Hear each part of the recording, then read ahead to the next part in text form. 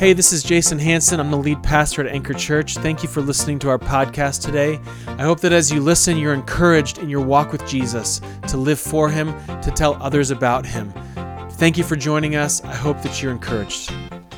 You ever get caught in a YouTube vortex? Do you know what I mean by that? Like a YouTube black hole? You know, you click on a video and you're like, oh, that was kind of funny or whatever, and then it says suggested videos, and there's another one that's almost the same, and you just kind of go down a rabbit hole, right, of trying to look up YouTube vortex videos. I was recently on a AFV, America's Funniest Home Videos, YouTube vortex. And one of the things that's great about America's Funniest Home Videos is that we get to laugh at people's misfortune, right? It's one of the joys of America's Funniest Home Videos. Now, we do that knowing that these people aren't really hurt, right? Or at least they're not like long time impaired, maybe is the way to say it. I don't know. But we laugh at people's misfortune. And the one that I was watching, it finally got to one that was entitled something like Wave Wipeouts. Wave Wipeouts. And you can imagine what that kind of is. It's people at the beach and just getting taken out by waves, and it was great. Like there's people, standing up on the cliffs, they're back, they're trying to take a selfie, and you just see it coming. You're like, this is going to be good. And sure enough, the wave just takes them out of the back, and their phone goes flying, and they land, and everybody's laughing. Their family, whoever's taking the video, is laughing at them, and then someone else is standing in the shore. They're trying to wade out, and just a wave comes and knocks them over. Just over and over again, just wave wipeouts. Just love watching wave wipeouts. Love watching people get taken out as long as they're not really hurt, right? As long as they're not really injured. And I think we can all experience something like wave wipeouts. Only sometimes when we experience wave wipeouts, it's not at the beach. Sometimes we experience wave wipeouts that has more to do with life. The waves of life just wind up knocking us over, and it's less funny. You know what I mean by that? Where we have just times of life where just waves come and just knock us to the ground. Wind comes. Maybe we call it the storms of life. Maybe we could say it's the storms of life that wind up hitting us and knocking us over. The winds and the waves, and even sometimes we get into the shipwrecks of life. And in those moments, we don't wind up going down a YouTube vortex. We wind up going down a question vortex. As Christians, sometimes we can get into situations where we begin asking questions like, where is God? Does he care? Is he here for me? Did he forget about me? Do I even care about him? Those kinds of questions, because judging from how deeply or how strongly this wave, this storm hits us, it can actually cause us to ask these kinds of faith-rocking questions. Does God care? Is God present in this? I think that what we're going to see from Acts 27 through 28 in our series called Multiply, we have this sermon and one more, and then we're finished with Acts. So we've finished the whole book, which is amazing, isn't it? It seemed like yesterday in some ways that we started it, and in some ways, because of the pandemic, it seemed like years ago. But we are here in Acts. We have 2 sermons left, and I think what we're going to see in Acts chapter 27 is this, that God is still in the storms of life. God has not left. God is still in the storms of life. He's still there in the wind and the waves and the storms and the shipwrecks of life. God is not absent. Those questions that we can ask, the faith-rocking questions, is God there? We're going to see that he actually is. But the question for us maybe that we want to make sure we understand today and we want to answer is, how do we fight to believe this in the midst of those storms? I heard somebody say once, and I think I mentioned this last week too, but trying to learn about suffering and believing in God in the storms of life while you are in those storms of life is really difficult. We want to make sure that we understand about the storms of life before we hit them in some ways, so we can prepare our hearts for that. And that's what today's message is going to be. As we think about being disciples who are growing as Christians, multiplying other disciples. We live the disciple cycle. We are discipled. We disciple others. We make disciples. As we are in that being discipled, we want to make sure that we understand this. So God is still in the storms of life, and I think Paul in Acts 27 is going to help us. I'm just going to read the first 4 verses. This is longer than that. It's a chapter and 10 verses. I'm going to read the first 4 verses, and then we're going to just break it down a bit, and we're going to figure out how we can live it out. So Acts 27, beginning in verse 1. And when it was decided that we should set sail for Italy, they delivered Paul and some other prisoners to a centurion of the Augustan cohort named Julius. And embarking in a ship of Andromedon, which was about to sail to the ports along the coast of Asia, we put to sea, accompanied by Aristarchus, a Macedonian from Thessalonica. The next day we put in at Sidon, and Julius treated Paul kindly and gave him leave to go to his friends and be cared for. And putting out to sea from there, we sailed under the lee of Cyprus because the winds were against us. So sailing, they're getting ready to sail, and all of a sudden it seems something's not right. The winds, Paul says, were against us. Now, Paul is here. He's heading to Rome. If you remember, he appealed to Caesar. So he appeals to Caesar, and he goes to Caesar. He's on his way.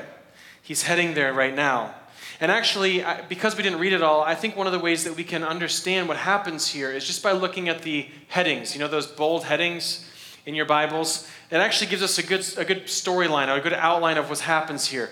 We see that Paul sails for Rome, and if you look right before verse 13, if your Bible's like mine, it says the storm at sea. So the winds were against Paul, and it turns into a storm at sea. And then if you look right before verse 39, it says the shipwreck. So you have winds against Paul. You have the storm hits at sea. It's a brutal storm. And then you have a shipwreck that takes place. And then you see that Paul does arrive on Malta right before verse 1 of chapter 28. That's essentially the outline of what happens. It's an increasing storm. The winds seem to be against them. The storms raged up. The waves began to cast onto the boat, breaking it up. The ship sinks. And Paul makes it to Malta. But in the midst of all of this, what we want to recognize and realize is that Paul is going to Rome, right? Which was God's plan. God promised that Paul would make it to Rome.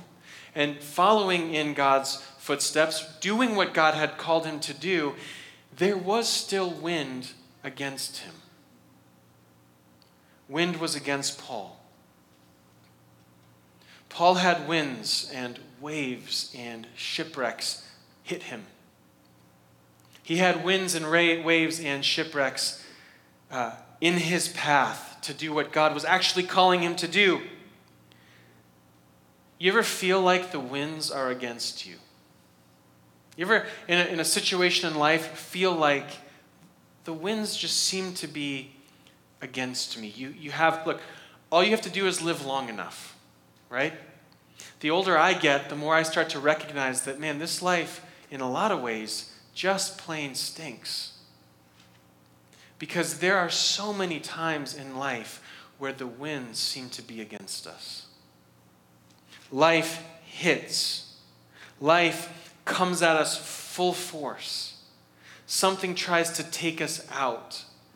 Maybe you think about your life situations. You think there are things in this life that you are dealing with in your family, in your friendships, in your own just your job, relationally, whatever it is, where you're looking at it and thinking, this does not seem right. It seems like the winds are against me. It seems like the storms and the waves are ready to take me out. It seems like not only is this dangerous, but I think this life is about to become a shipwreck.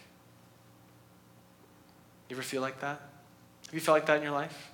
I could point to times in my life where I felt like that. You just feel like something's not right. I grew up being a teenager, and a teenager you feel like, I know what life's going to be like. It's going to be great, right? I got stuff going on like nothing's going wrong. You know why? Because I don't have to pay for anything yet. I didn't own anything. I didn't have to pay for anything. I just lived off the land. Just great. And then all of a sudden you wind up having to pay for things, and then you have children, and then you get a job, and then more responsibility, and all of a sudden you get older, and you just realize, man, there's a lot of problems in this life that I have to work through, like the winds of life. And this is where, in the moment of these things, you and I, as we have these shipwrecks seasons of life, winds and waves, we need to actually press in, not move away from the Lord. The temptation is to actually ask, is God here? Should I move away from him because I don't know if I can trust him? But actually, we need to press into the promises of who God is. Promises like, I will never leave you or forsake you. Promises like, I am good. Promises like, I am with you always to the ends of the age. Promises like Psalm 23. The Lord is my shepherd, I shall not want. He makes me lie down in green pastures. He leads me beside still waters. He restores my soul. Guides me in the paths of righteousness for his name's sake. Even though I what? Say it. Even though I walk through the valley of the shadow of death, I will fear no evil. Why? Because you are with me. You see, it's promises of God in these moments that we need to grab onto if we're going to actually withstand the winds. And this is not lost on Paul. This is not lost on Paul at all. You know why? Because what Paul finds is that God not just said he was with him, God showed him he was with him. I want you to look a little past here, chapter 27, beginning in verse 23. Paul, in the midst of storms, this storm's hitting, it's dangerous. The centurions are freaking out. Nobody knows what to do. They feel like we're going to sink. And Paul, in verse 23, gets everybody together, and he says, listen, for this very night there stood before me an angel of the God to whom I belong and whom I worship. And he said, do not be afraid, Paul. You must stand before Caesar.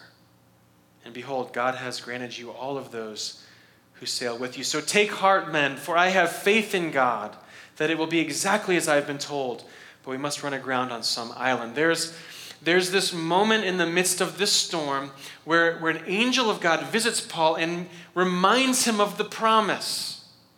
And the promise is, you will get to Rome. Remember, I promised you that you would get to Rome, and you are going to get to Rome. This is not going to destroy you, and every single person on this boat will be spared. You need to know that, and Paul clings to it. I want you to notice his language here as he talks to them. For this very night there stood before me an angel of the God to whom I belong and to whom I worship. Paul's worship had not changed. Paul did not shrink back, though he could have asked a question. Wait a second, I'm trying to get to Rome like you asked me to do. Why in the world am I in the midst of this storm? Aren't you for me? Aren't you with me? Haven't you called me here? Didn't you tell me to go to Rome? I'm just doing what you asked me to do, and yet I'm in the midst of this thing that seems to kill me. Storms and waves, the boat's breaking apart. I don't even know if we're going to make it, and yet you've called me here, right? Doesn't that sound like what happens to us? We just think, God, look, I'm trying to live for you. I'm trying to do my best here, and why am I here? Why did you bring me into this place with this trial, with this season of life? Well, this doesn't make any sense. But we need to rest in promises. God comes to Paul and says, listen, remember, you will get to Rome. And Paul says, great. Everybody needs to just trust here. Trust me. I have faith in this God. He will do what he promises, and we will get there. We're going to make it. Though we have to run aground, though this ship has to wreck, there is light on the other side. There is light on the other side, and we need to make sure we understand this. Because though maybe our shipwrecks here isn't an actual shipwreck, we don't You usually don't go in the Mediterranean Sea on a boat and it sinks. That's just not typically what we do. We live our life and difficulties arise. Paul's experience here was one of confusion in some ways because God called me here. Surely, why am I here? Why is this boat going to sink? This doesn't make any sense. But his trust is firmly rooted in the God whom he worships. Is yours? Is yours? Is mine? When the boat is sinking, when the waves are crashing, where is your trust? Where is your hope? Where is your joy? Is it in the God whom you worship, or does it become something else? I think this is just a question we need to ask. We need to make sure we grow in this. And if it wasn't enough, the ship sinks, and everybody's saved, and Paul's like, great. And then he goes on shore and he gets bit by a snake, and everybody thinks he's going to die. So it's just one more thing, right? You ever get those one more thing moments? Great. Like life stinks, but I think we're past it. Oh, one more thing. One more live stream fail. Like this is the way that it works, right? This is how our life kind of functions. It's just one more thing after another sometimes. You ever have a one more thing moment? When was the last time you had a one more thing moment? Maybe you're thinking of something yesterday. Just when I thought it couldn't get worse, I get bit by a snake. Not just a snake, a viper. Those things they'll kill you, right? So here he is, and everybody wonders what's happening, and then they don't see him die, and they start to worship Paul, and he's like, don't do that. But then you know what God does? As Paul is on this island, God begins to work through Paul for these people. For these people on this island. If you take a look at verse 8 of 28, we read that it happened that the father of Publius, which we talked about, lay sick with fever and dysentery. And Paul visited him and prayed, and putting his hands on him, healed him. And when this had taken place, the rest of the people on the island who had diseases also came and were cured. They also honored us greatly, and when we were about to sail, they put on board whatever we needed. Look, God provides. It might seem like, why am I having a shipwreck? Well, you know why? It seems like because people on the island needed to know who Jesus was. And so Paul, before he went to Rome, got him to this island. He met the people. He got bit by a viper, so everyone, who is this guy?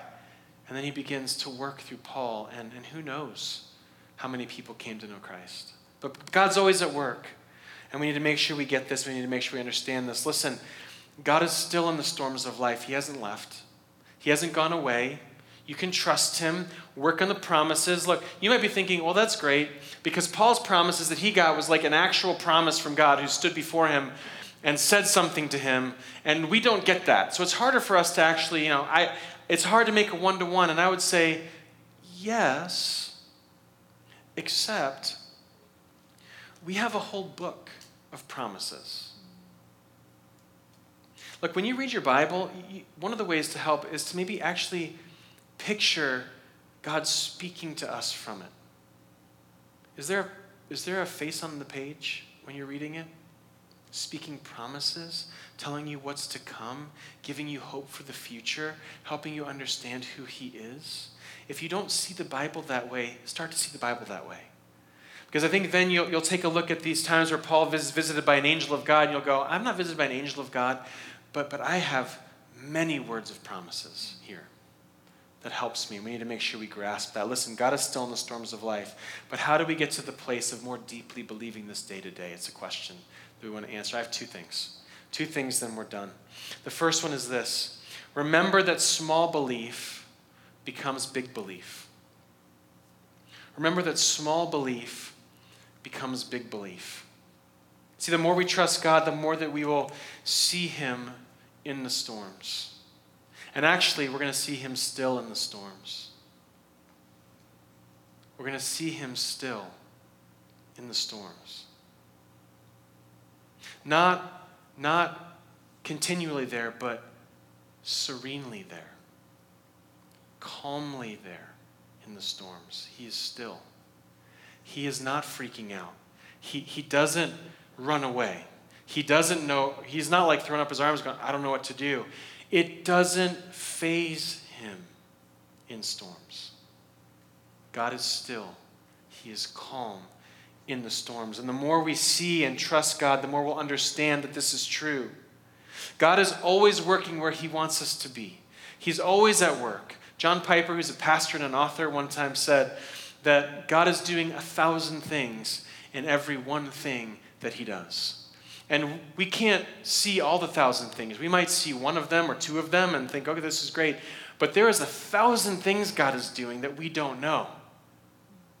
But if we believe that, and if we trusted him, and the longer we live, and the longer we understand, and the longer we believe in the small moments, and trust him in the small moments, and watch him work and fulfill his promises to us in the small moments, the more we'll trust him and believe those things in the bigger moments, in the bigger storms.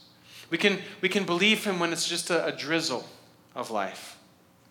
We can begin believing in the small faith. Okay, small belief. I'm trusting you, God. It's a very small thing, a drizzle. And the more we do that, when the hurricanes of life come, we've seen him work in the drizzle. And we believed and trusted and watched him work. And we'll see him work in the hurricanes. And church, we need to understand this and grasp it. Small belief becomes big belief. The more we trust him, the more when bigger things come, we'll trust him. That's one. So are you doing that? Are you a person that actively, in the midst of difficulty, are you thinking, oh, do I trust the Lord here? Or are you the kind of person when that hits, you just panic and you don't know what to do and you complain, which, look, I'm not above complaining, so I complain too. But is it more like I mostly complain, or is it I complain and then I remember, okay, wait, if God's at work and he's still in the storms of life, can I trust him? I can. Okay, I'm going to walk this out and I'm going to search the scriptures and know the promises. If you're not doing that, that's step one, all right? If you're not doing that when difficulty arises, it's step one. Find God in those moments. Remember that small belief becomes big belief. The small things, we trust him for it. We will trust him for it when the big things hit. We need to walk that trajectory out. And second is this. Remember that what you know and what you feel may be different. What you know and what you feel may be different. And that's okay. That's okay. But remember that they're different and what you know is more important. Listen, feelings can be deceptive. They can deceive us. They can lie to us. But the truth of the scriptures does not do that, and it never will. Jesus will never lie to you. Jesus will never go back on his promises. It is objective truth that you can put your confidence in and your hope in. Knowing truth and feeling that it's true can be different. Knowing it's true and feeling that it's true can be different things. But we want to make sure that we know that it's true. Our emotions are deceiving, but God's goodness is not. This leads us to one of our values, is being purposely biblical. We want to be purposely biblical. It's a value that we have as we think about this one reality, as we consider this understanding that what we know and what we feel may be different. Look, if we believe that God is good and God is on the move and God is at work, then what we need to do is say, okay, I'm going to believe that that's true, though it doesn't feel like that's true. We want to be purposely biblical. It's one thing to be biblical. It's another thing to be purposely biblical. Are we applying the scriptures? Are we resting in them? Are we walking them out? We want to make sure that we do that. Remember that what you know and what you feel may be different things. And in this season, we've had a lot of opportunities, I think, to apply this, haven't we? I mean, you individually, but man, there's a lot of things where we just think, what in the world is going on? It doesn't feel like God's good. It doesn't feel like God's here. Did God leave the world? Like, what's happening right now? But he hasn't, and he won't, because he promises that he won't. Look, God is still in the storms of life. He hasn't left you. He hasn't left me. I'm going to call the band up. He hasn't left me. He hasn't left you. He is still good. His promises will never fail. What if we were a church that as we continue to live out this life of just multiplying from Acts, multiplying disciples and churches through us, through disciples and churches. What if in the midst of that, we became also a church that in the midst of chaos became like Paul, who stood amongst the people who were panicking and said, look, here's what I know to be true. This is what God promised. And we're going to live this out, and we're going to walk through. What do you think would happen in the community as people saw that? Because I think people see a lot of times is everybody's panicky. But church, as Christians, we don't have to be panicky. Because we have a king who is over everything. He's the king over COVID-19. He's the king over elections. He's the king over every kind of thing in our own individual lives.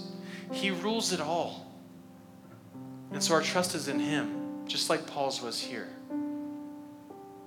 And there are people in your communities who are looking for hope. There are people in your communities that are looking for something to hold on to. You know what you have? Here's the greatest part that you have. You have all the hopelessness in that person's life can be fixed in a moment through faith in Jesus Christ. It doesn't mean that life becomes easy, but what it does mean is that the hopelessness that they may feel and the confusion they may feel can be reconciled on the cross and in the empty tomb. We want to make sure that we are proclaiming that in the midst of chaos. Our message shouldn't be one of adding to chaos. It should be one of bringing an answer to questions that people have. And if anybody at home or if anybody here in this room does not believe that they are Christians because they have never thought about it, maybe you haven't given it thought that Jesus died for sins and that you can have hope when you're feeling hopeless, look, that's the gospel message. The gospel message is that you need someone to save you from yourself, from what's inside of you. And when Jesus died and rose again, he did that. And you just need to believe, that's it. Doesn't take a whole lot of work. Just trust in him. Look, if we were a church that consistently proclaimed that message in our communities, not panicky, but calmly, because Jesus is there with us, I just wonder what God might do. Don't you? Don't you wonder what God might do? Look, God is on the move. Are we trusting him? Are we walking with him in every single storm of life? Let's make sure that we do that for his glory. Let's sing one more song and then we'll close.